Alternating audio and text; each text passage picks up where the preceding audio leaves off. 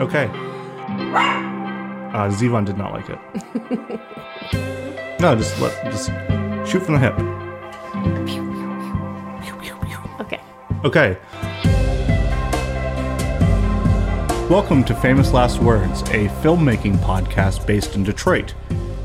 We talk about film reviews, things we like, things we don't like. We occasionally, or often, as half the episodes now, have a guest on them. My name is Andrew Alden, and you are? Teresa Alden. And you are? Our guest. Yeah, Evan Sawyer, guest MC. Guest MC. So today we're doing something a little bit different. Evan is going to ask us stream of consciousness questions about our film, Dangerous Creation. A little background on Dangerous Creation really briefly. It is a thriller. We can all agree it's a thriller. And it's about a young aspiring writer who is taken excited by a writer named Elijah Harris. Her name is Nina. And Nina gets accepted into Elijah Harris's fellowship in Vermont, and she is based in Detroit. And she goes off to the fellowship, and thrillers and her past come out over the course of an hour and 40 minutes. Meanwhile, her boyfriend back home starts to have self-radicalization issues. Issues. And this movie is available on Tubi. We will work this in as often as possible. So, Evan, you are now going to ask us stream of consciousness questions about it. And when we feel that we've exhausted it, we'll probably do 2 more after that. And we won't realize that we had exhausted it. So, quickly, I was the writer and director of Dangerous Creation. Teresa, what was your role in Dangerous Creation? I was the cinematographer and editor and co-wrote. Co-wrote it, yeah. Beautiful, yeah. Evan, you kind of had a role in this movie too. You're not completely ignorant to the movie. I'm not completely ignorant. I'm an extra, and was around when many things were happening. I saw many drafts, etc. You helped us craft our ending. I did. I was. You watched a rough cut for the crafting of the ending. Yeah, I remember that very, very vividly. All right, here's my first question. What was the inception for the idea for this movie? Like, what was the before a script was written? Like, what was there a I want to make a movie about X, or I want to make a movie about Y or Z, or what was the first inkling of an idea? Was it Nosferatu? Was it reading James Baldwin? Was it what was the first inclination of the idea was kind of Isaiah Spencer, who plays Elijah Harris, has a Nosferatu-esque. I mean, the guy Max Schreck, who plays Nosferatu in the 1922 film, is very thin and has very short hair, if no hair at all. I think he had hair in real life, but he wore a bald cap. And it kind of, I was like, Isaiah could look like a Nosferatu kind of character. He could embody this role. I think he'd have a good time being creepy. He'd been creepy in a short film for us before. And so that image stuck with me. And then I started examining Nosferatu as a story of the fear of the other. What if because in the Werner Herzog 1970s remake of Nosferatu, it's very much spends a lot of time talking about how the town is breaking down politically, breaking down socioeconomically, because Nosferatu is essentially picking off all these people. And people are starting to get paranoid and blaming other folks in this I think in the Werner Herzog, it's a German town, as opposed to London in Dracula.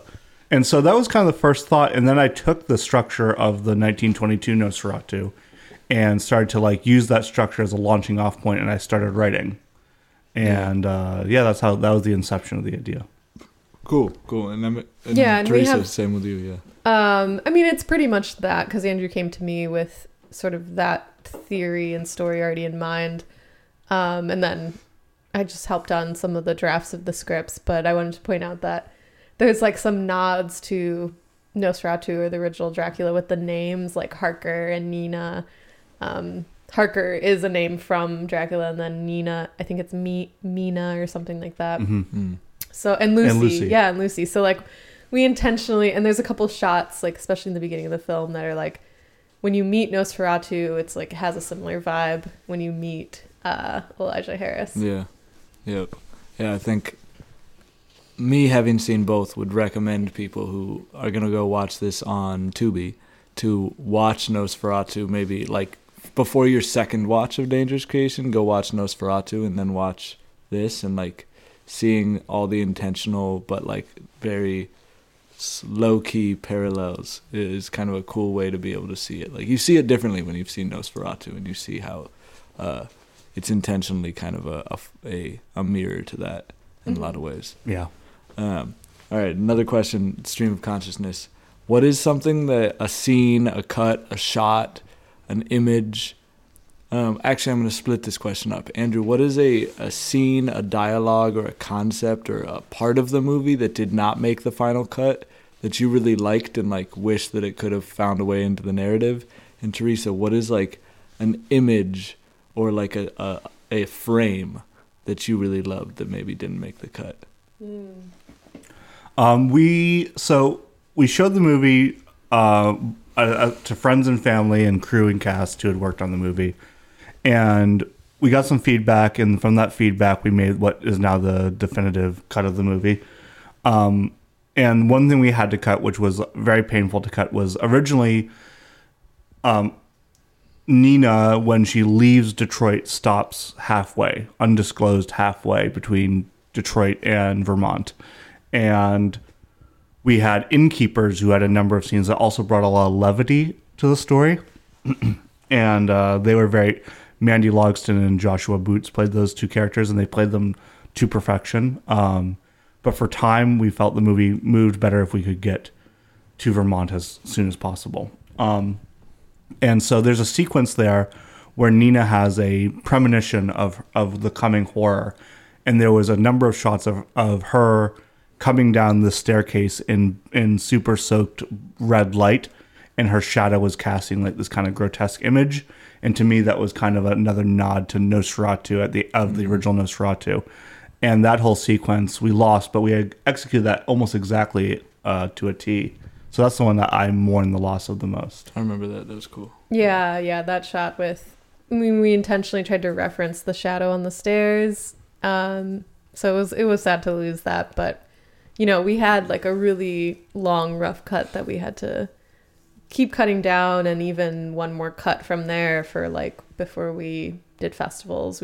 We wanted it under 2 hours, and that was had to go. But the other thing that I really miss that I still tried to get back in the movie at one point, but there's a scene that is another like horror inspired moment that is actually another reference to a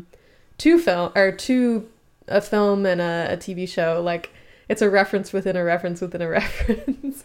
But in the movie, is it The Tale of Two Sisters? Mm-hmm.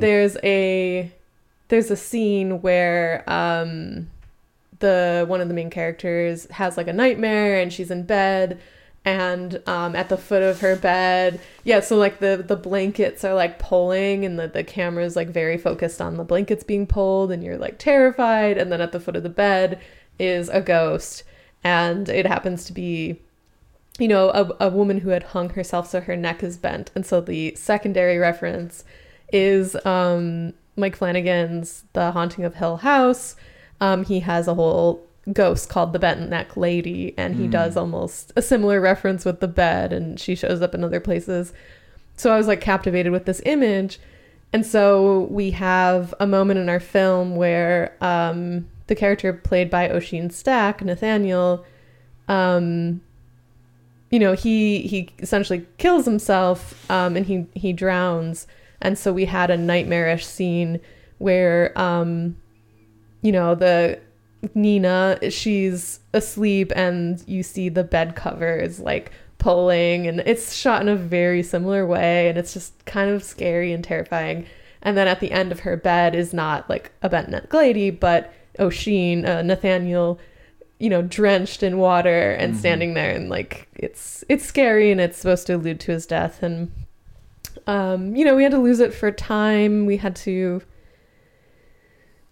I think there was like issues with the connective tissue with like how we were jumping back and forth from Nina's story and Harker's story, and we just couldn't get it we had to mess around a little bit with like time and day and shots because we had to pull some stuff out because our movie was too long. So it just didn't make it. And the movie makes sense without it, but I mourn the loss of that horror theme and the double reference to like two of my favorite things.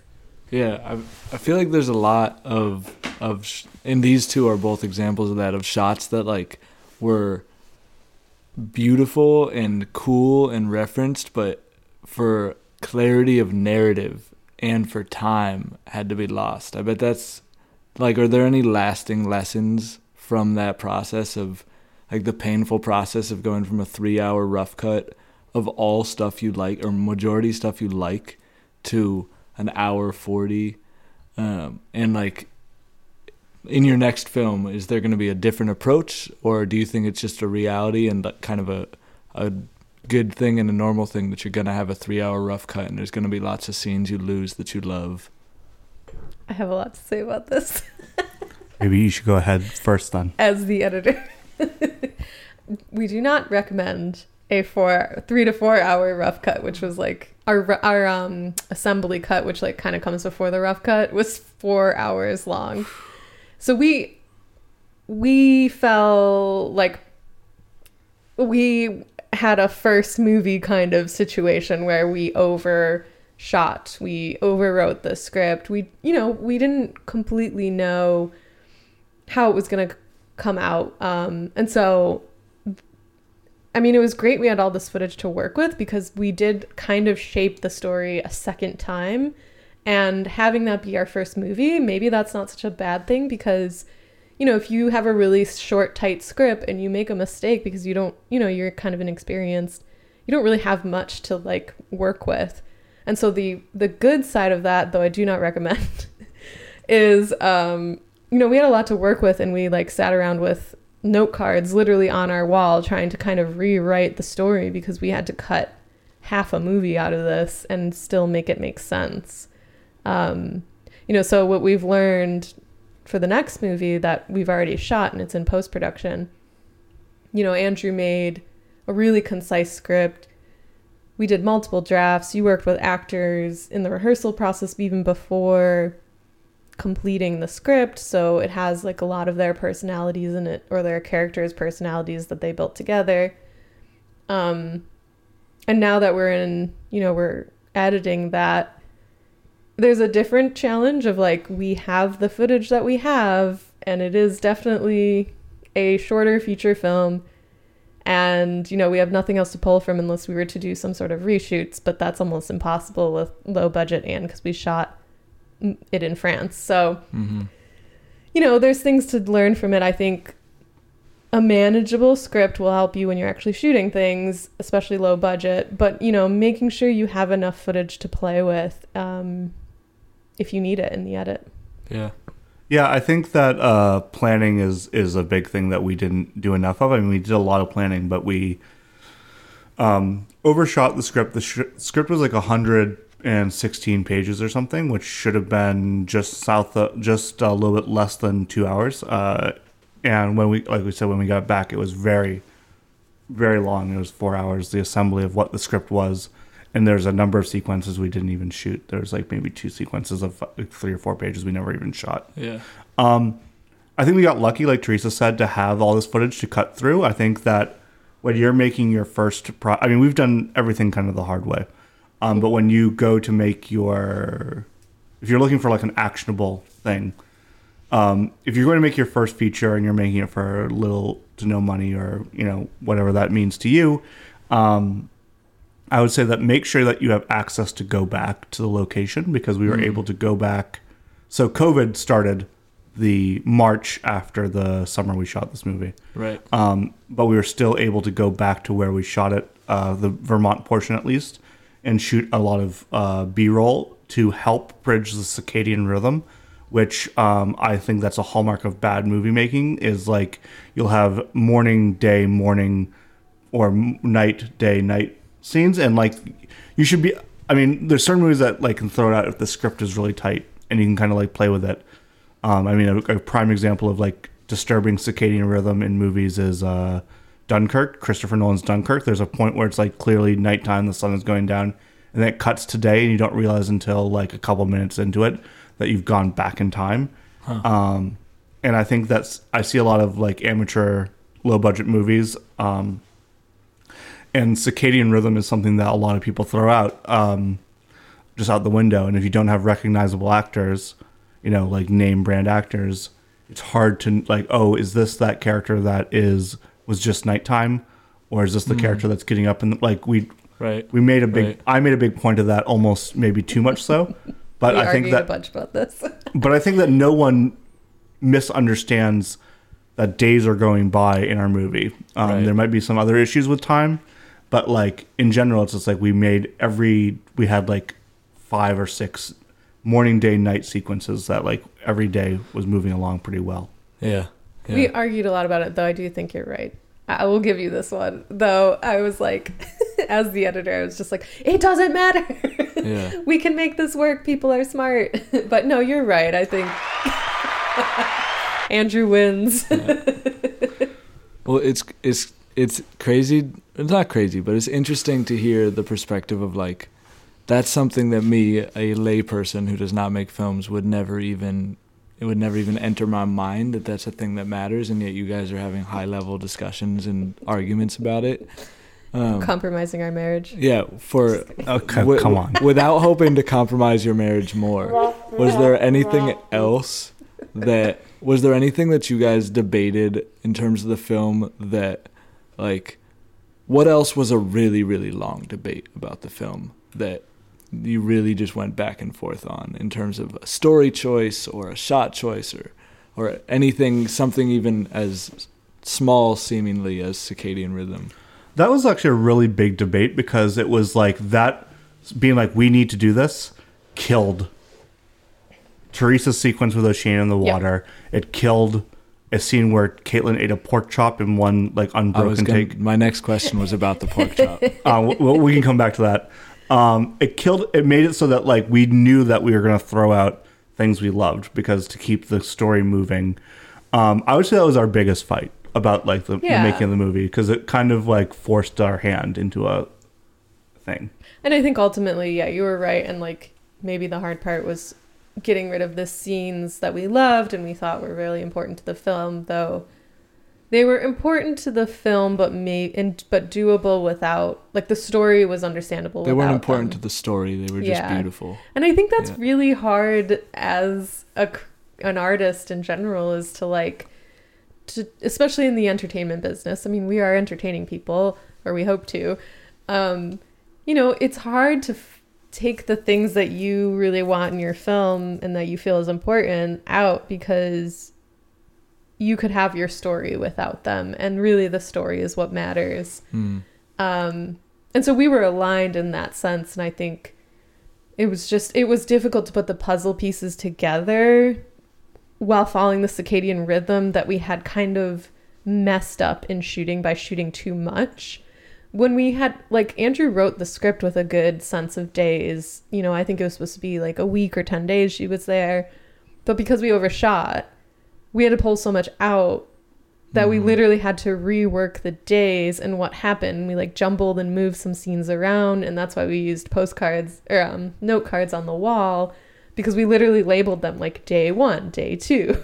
Yeah. And it was a really interesting thing, but I do think that was probably the biggest. I mean, we had it multiple times, because it like was just kind of like, maybe I was being too draconian in my thinking about it, but I think that it creates, like, by having morning, day, night, it created like a verisimilitude of like how the movie feels grounded in reality, even though there's like references against that. You know what I mean? Okay. Okay. And I don't think we did not fight much on the like shooting of this movie. We probably fought 0 times, I think. I don't remember fighting on this movie. I remember fighting on the next movie, but that was like me versus everyone. I don't think the Andrew versus everyone t-shirts or sweatshirts are gonna catch on, but yeah, no, it was a good time shooting this first film, and stressful, difficult, but yeah, it was more editing, and I think the tension came from the fact that we had to like kind of make a new story after shooting everything. So it's just like the writing process extended, which we can have some heated debates during that.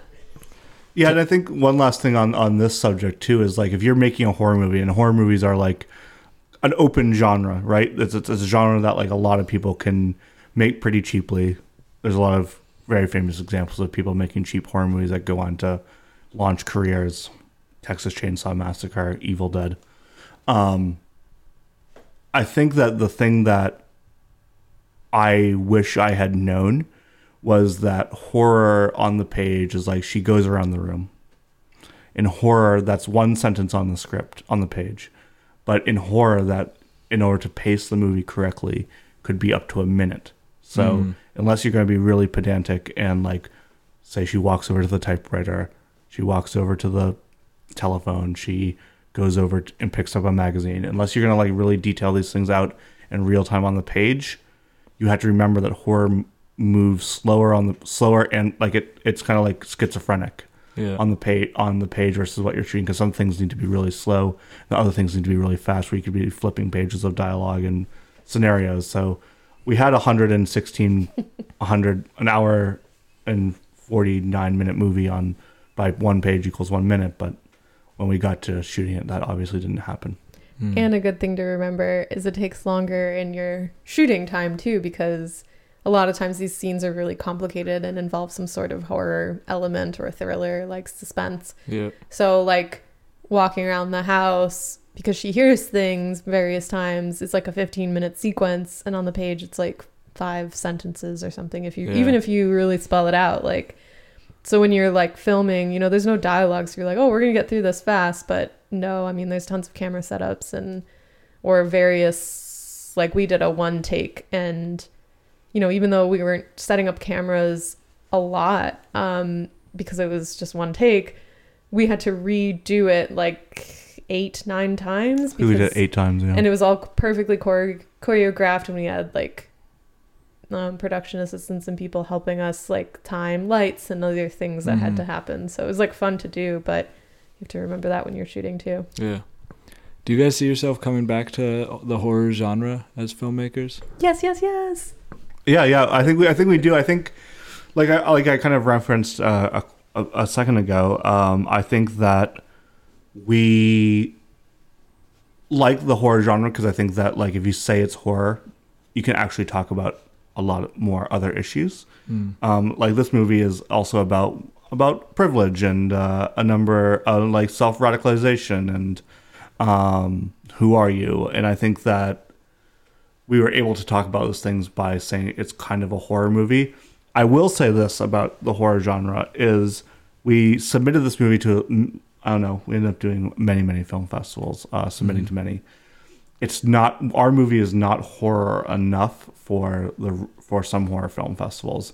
And we showed this at, I won't name the festival, but we showed at one in particular festival where it became very apparent very early on that like we didn't have enough like, blood, tits, and gore in our movie to like satisfy the itch of like the people who think of horror as being not so much less Get Out and more, like Texas Chainsaw Massacre.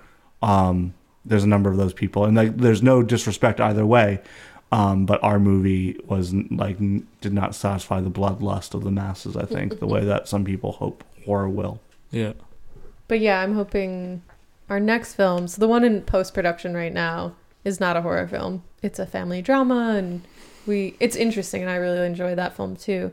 But I'm hoping our next one will be a horror thriller kind of area of that genre. Is there a script in the works here, or is this just a yes. idea? Maybe. Oh wow, interesting. Seeds planted. Last question for you guys. Last question. Tell me about the pork chops. This will be fast. This is you want to go? You want me to say it? Yep.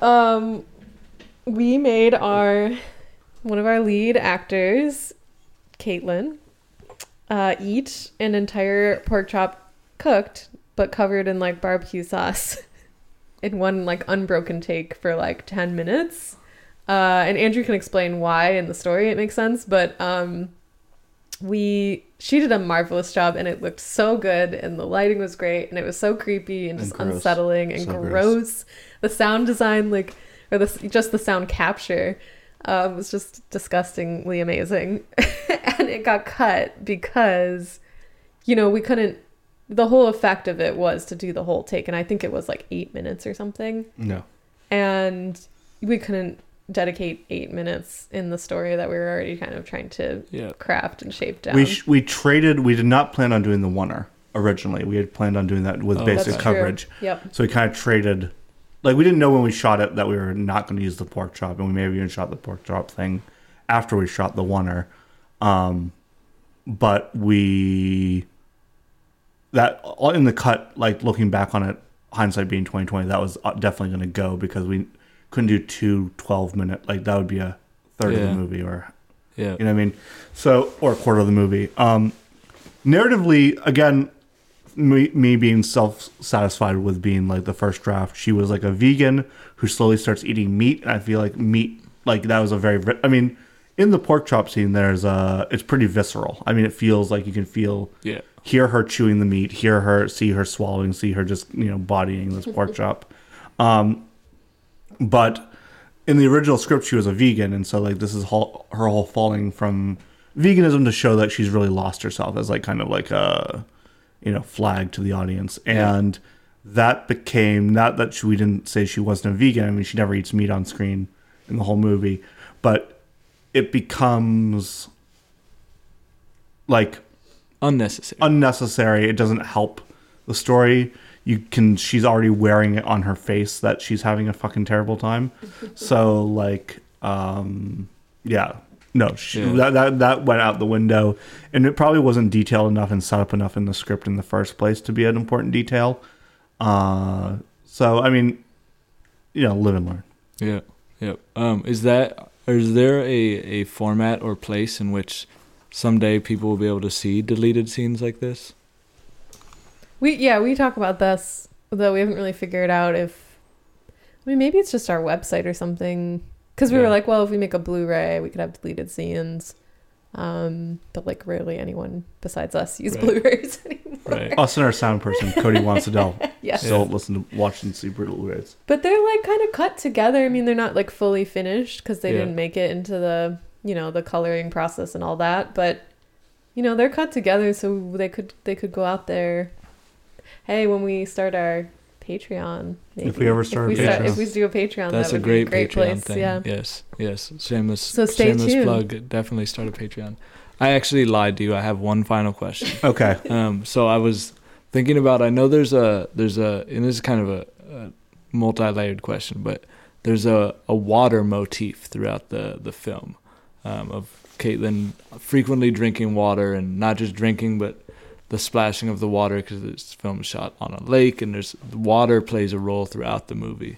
I'm just curious as a film consumer, like what role you feel motifs like that play, where, I'm sure you're conscious that there's a percentage of people who will never pick up on anything like that, and there's a very small percentage of people that may notice, like, hey, there's a lot of water, like what's with all the glasses of water, and it will make them think about stuff. But like when you're taking the extra effort to place a motif like that strategically in the narrative, what is your hope that viewers get out of that, or what it adds to the movie? Well, water was super intentional. At the time, it was a pre-Trump, or no, Trump was elected, but we had, he was president, had 2 more years left. I thought that water is something that, like, I think is a basic human right, globally, and it's going to become a huge issue in everyone's lifetime. Like, scarcity is already going to be an issue in a lot of places.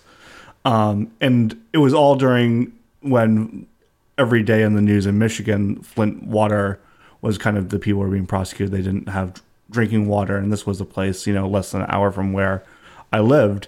And so I kind of thought of what, like, she just is it's a very easy trigger sign of her privilege is like, she goes along in the movie, trusting the water she's drinking, and that was the vehicle of what she's been tampered with, and she's just so trusting of the water because she's never had to worry about drinking water. Where if you talk to people from other countries, people from impoverished neighborhoods, there's Flint, or recently Jackson, Mississippi, or and all these people have to boil water. You have to be cognizant of what you're putting into your body, and that's like the thing that you need to live. I mean. Yeah. So that was definitely a motif that I set out to put in, like the veganism, but it's definitely the stronger motif. And it was one. I mean, there's a lot of sequences of her drinking water. A lot. Yeah. And like that's another one. Like for your third watch, after you watch Nosferatu, watch it a second time. The third watch, the water just watch. Keep do a water drinking game. Yeah.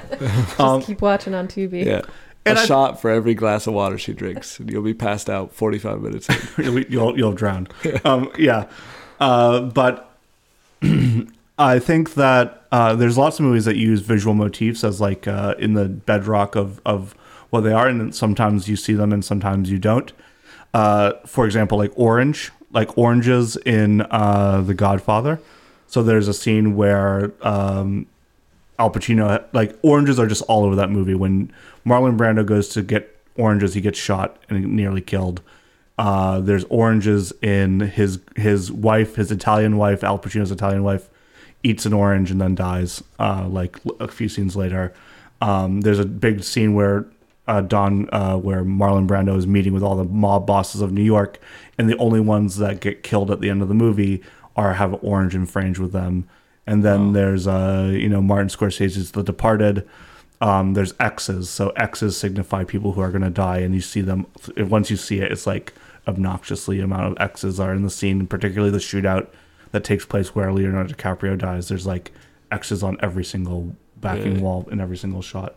Yeah, my comment is just like on motifs in general is that they're not necessarily a plot device, but I think they are incredibly important, like connective tissue of storytelling, because it helps your brain associate like things which you don't even know it's happening. It's on a subconscious level. So as a storyteller, you're telling your audience to focus on these things, and sometimes they're visual and sometimes they're audio, sometimes that's music, but you're basically pointing out that like this is important to the story that we're going to tell. But if you don't, it's important, but it's not a plot thing. So if you don't understand it, you don't understand it. But I think sometimes people's brain understands more than they think. And it's interesting. Would you say, the way that you presented that, would you say almost that like your water plays the same role as like when every time the villain appears on screen, the same music plays? Like almost that same, like it's drawing that connection for your brain even if you don't notice it? Yeah, it's something similar, and we're trying to hint that there's something not right. And that the water, there's some mystery to the water, and then it actually even goes as far as like in the script, Nathaniel comments on that the water is dangerous. So we get a little heavy-handed with it, but it was a way to indicate to our audience that there is like a mystery to figure out here, and like what is the deal with the water and what is the deal with some other things. But yeah, so sometimes it's just a device to try to get your audience to, figure out the puzzle a little bit. Cool. Well, I could ask y'all questions all day, but we can call this a wrap for now. Yeah, well, thank you so much for asking us questions. Great questions. Yeah, good stream of consciousness questions. Thank you so much. So I'm Andrew Alden, and you are? Teresa Alden. And I'm guest host, guest MC, question asker, Evan. I just turned on the flashlight from my phone. This is like why doing this on film was maybe a little bit better. So we're gonna get out of here. Talk to you later. Bye. Bye.